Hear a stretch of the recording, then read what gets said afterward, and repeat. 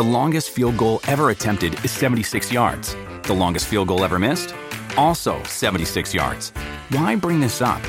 Because knowing your limits matters, both when you're kicking a field goal and when you gamble. Betting more than you're comfortable with is like trying a 70-yard field goal. It probably won't go well. So set a limit when you gamble and stick to it. Want more helpful tips like this? Go to keepitfunohio.com for games, quizzes, and lots of ways to keep your gambling from getting out of hand. Welcome back to Hail Varsity Radio. Powered by Currency. It's coffee and cream in the morning, and we continue our Big Ten whip now. On the phone, Pete DePrimio. He provides coverage of Hoosier basketball. Pete, thanks for joining us this morning. Hey, thank you for having me. Hey, good to talk to you again, Pete. How are you?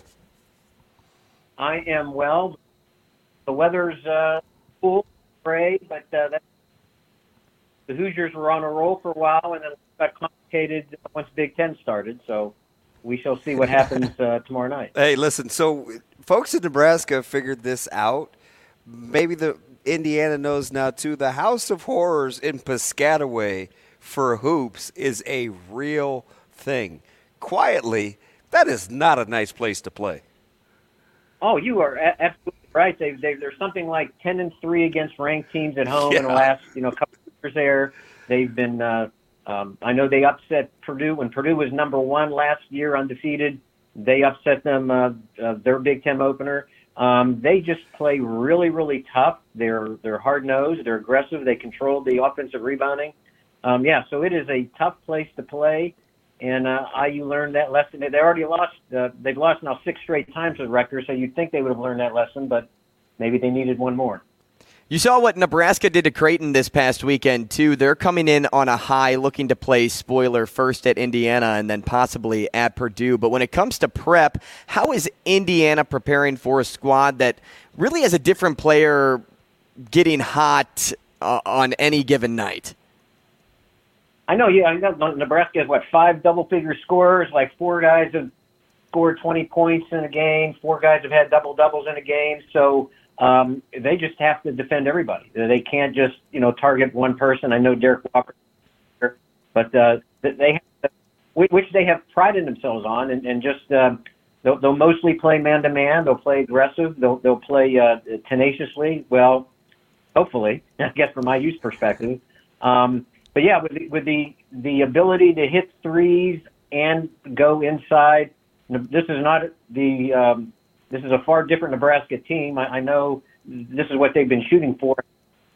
So Indiana, it will help certainly that IU is going to be playing at home. So Pete, let me tell you something. Let me ask you something. I know about the front court.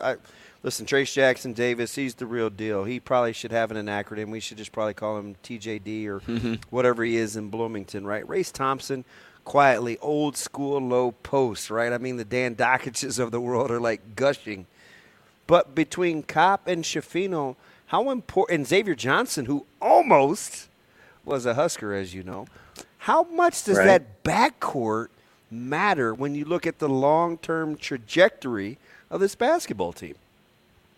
Well, the backcourt mattered quite a bit until Rutgers. Xavier Johnson was playing probably as well as any guard in the Big Ten. Then life got complicated for him. Then Jalen Hood-Schifino did not play against last week or in the last game because he had back spasms. So he wasn't he was at the Rutgers game, but he didn't play, so they missed him. And then Miller Kopp played the game of his. Well, I don't necessarily say the life, but one of his better games at IU, 1 points. He was like 5 for 7 from 3-point range. So he is a big factor. And then they've got some freshmen coming in. So they have been balanced. They had 9 guys play significantly, 9 guys contribute. But that did not happen against Rutgers. And a big part of it, beyond some struggling from the shooting standpoint, was rebounding. Rutgers dominated them on the boards, which Mike Woodson said should not have happened. Will Jalen Hood-Schifino be back for this game? It's unclear. IU has not announced anything. So back spasms, if he's good to go. I know he had that problem in high school, but they didn't think it was going to be a long-term problem. They certainly could use him and would use him, tomorrow night. He's had moments where he shot well. He shot very well against North Carolina. He had like 14 points and was very efficient. But he's like 6'7". He's long. He doesn't play like a freshman, which is why he's a co-point guard with the veteran Xavier Johnson. So he's a real factor, but it's unclear whether he'll be playing. So let me ask you something. In 2022/2023 college basketball, maybe basketball in general, can IU be who they want to be playing through the post, through the front court, without being as consistent as you'd like from behind the arc? They have to have both. They have to shoot well, and that's been a big priority. That's been a problem for them in the last 6 years. They have not shot well from three-point range and have not shot well from the line. Now, until the Rutgers game, they were shooting well from the line and they were shooting well from three-point range. So they have to have both. Rutgers took Jackson Davis away for the most part. He ended up with a double-double, but it was a hard-earned double-double. Yeah, only 11 field goal attempts, right? Yeah. So they doubled him. Not only did they double him well, which other teams have done, and denied that, but they also defended the three-point arc very well. So other than Miller Kopp, and then some of it was they defended well. Some of it was IU was missing shots. But Miller Kopp was like 5 for 7. I think it was 5 for 9, and everybody else was like 1 for 16. So that can't happen. But otherwise, I'm sure Nebraska and everybody will just pack it in. Force IU will beat them from the outside, and IU's going to have to hit those shots. So I know Renault and Geronimo obviously getting minutes without Schifino, but Indiana can easily play 8 guys more than 10, 12 minutes a game. Do you like this team's depth as they're trending into Big Ten play? Oh yeah, I mean they really have two separate, two complete units. That again before Rutgers. You could argue in some ways the second unit was as effective as the first unit. So they have plenty of depth. They have guys who can make a difference, and they had been showing that until Rutgers. So basically, we will determine partly with tomorrow them playing at home against Nebraska whether Rutgers was an anomaly or that's the way it's going to be in the Big Ten. That's a great point there. Quick follow-up to that point, because I was sitting back here listening to what you were saying and was thinking, man, was that loss to Rutgers just a fluke, or did you notice, or did it present rather any noticeable flaws that this team will need to address going forward? Well, the one big flaw was the rebounding and the way Rutgers controlled the offensive rebounds, and that was from the opening tip. Yeah. So they controlled the offensive rebounds. They out-rebounded IU overall. That for sure can't happen. So even if you're not shooting well, obviously if they're getting offensive rebounds and get second chance points, but that did not happen. And again, IU had been doing all that. Even they played at Xavier, which is a very good team and it was a very hostile environment, and they won that 81-79. So they showed a lot of toughness and grit there that did not manifest itself against Rutgers. So we'll see. But I'd say rebounding, they have to rebound better. It's interesting. This is why I like stats as a baseline, but I'm notorious here locally for the last 15, 20 years of doing this. I don't like stats in a vacuum. And I see 9 assists, and you're thinking, oh, okay, that's more than 50% on field goals made. But you want to shoot better than 17 of 56 from the field. Nebraska's playing some drop coverage. They are very good handling ball screens. You are a front court heavy team. Is there a way that IU has to play offensively with the way Nebraska plays defensively that you think will be advantageous? Well, one thing I noticed in Nebraska tends to, when they play defense, they don't foul a whole lot. So Nebraska's getting to the line and the opponents are not.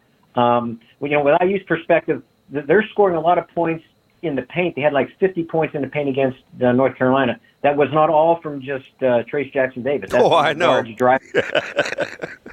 So they're going to have to spread the floor. They're going to have to hit some outside shots, and they're going to have to attack the rim. Certainly, if they can get their fast break going and get in transition, and beat Nebraska to the point there, they will try to do that. But you got to rebound.